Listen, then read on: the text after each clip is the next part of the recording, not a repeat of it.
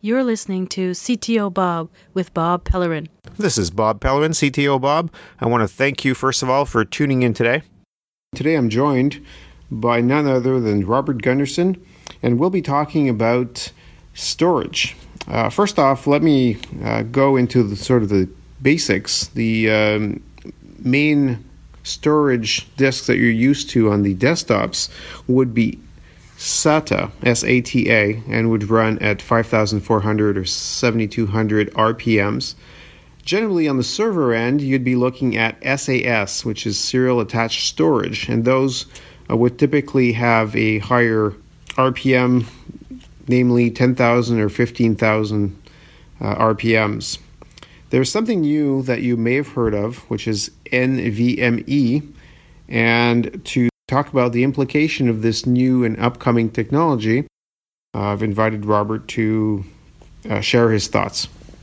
So maybe tell us a little bit about the NVMe standard and what it means and what we can look forward to.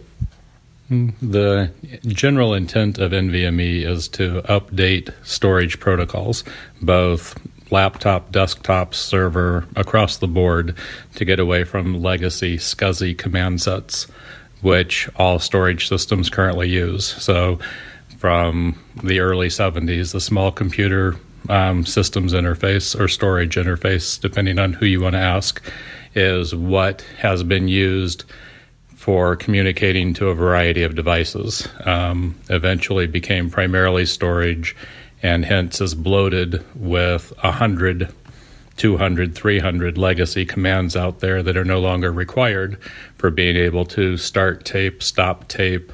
So does NVMe replace SSDs? Are they parallel to SSDs? Can you go into that? So SSD doesn't have anything to do with whether it's SAS, SATA, NVMe, or otherwise. The SSD is the storage mechanism replacing the spindles, the spinning platters, or as people in the industry are starting to call them, your legacy spinners. The protocol itself is the transfer of data from memory on your server to the storage media. In this case, be it spinner or SSD, you can have that through an NVMe pipeline. Now, some of the technologies that are available right now using the NVMe come from Intel, and there's a few other brands. Some of these are using the M.2 interface. Some of these are being plugged directly into PCI interfaces right on the motherboard. Can you talk about the progression or perhaps, prediction as to when you're going to start seeing these on the server level and how those might be integrated into virtual environments and other higher density environments with servers and data centers? From an overall integration, you'll probably see it happening late 2016, early 2017 as a pre-release to the next major generation from the Intel chipset.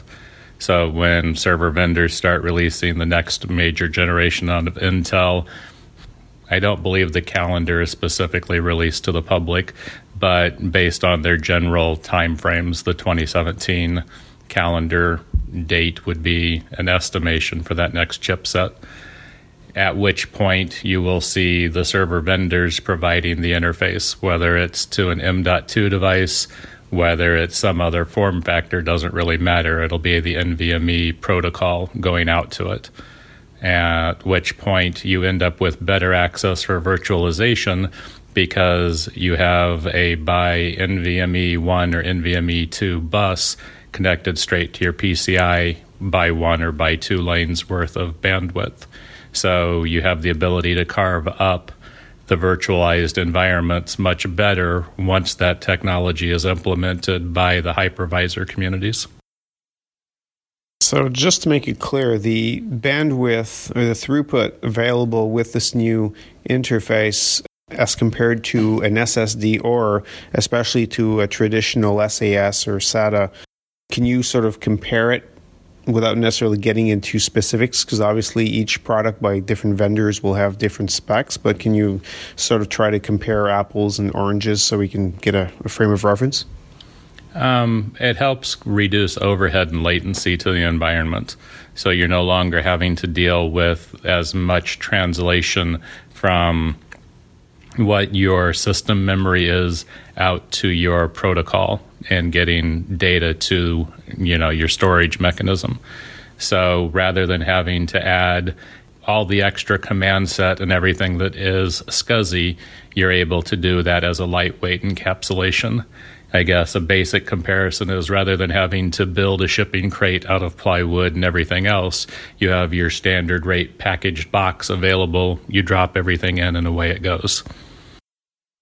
Just for comparison of my own, if you're looking at data transfers, I've seen, or actually a lot of the specs, a lot of the new SSD drives are looking at 500 to about 550 megabit per second.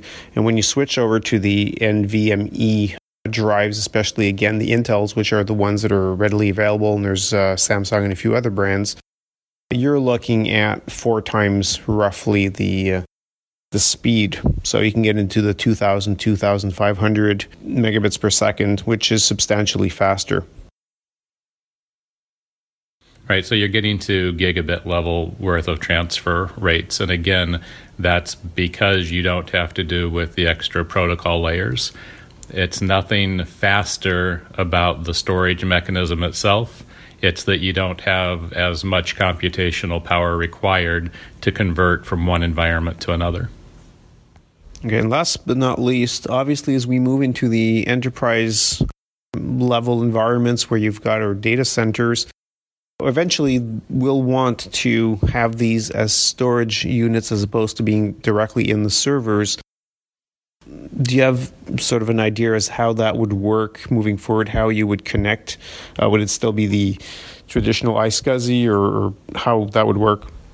Actually, that's one of the benefits of NVMe is its design allows for the direct translation to any of the existing network environments. So you can have NVMe over Ethernet, you can have NVMe over Fiber Channel, you could have NVMe over InfiniBand, all of those depending on what network environment you're dealing with, and of course with the inherent benefits and problems that come with each one of those networks. Well, thank you. I think that wraps it up, and thank you so much for being on the podcast. You're welcome. Glad to be here. This podcast is copyrighted 2016 and is written and produced by Bob Pellerman.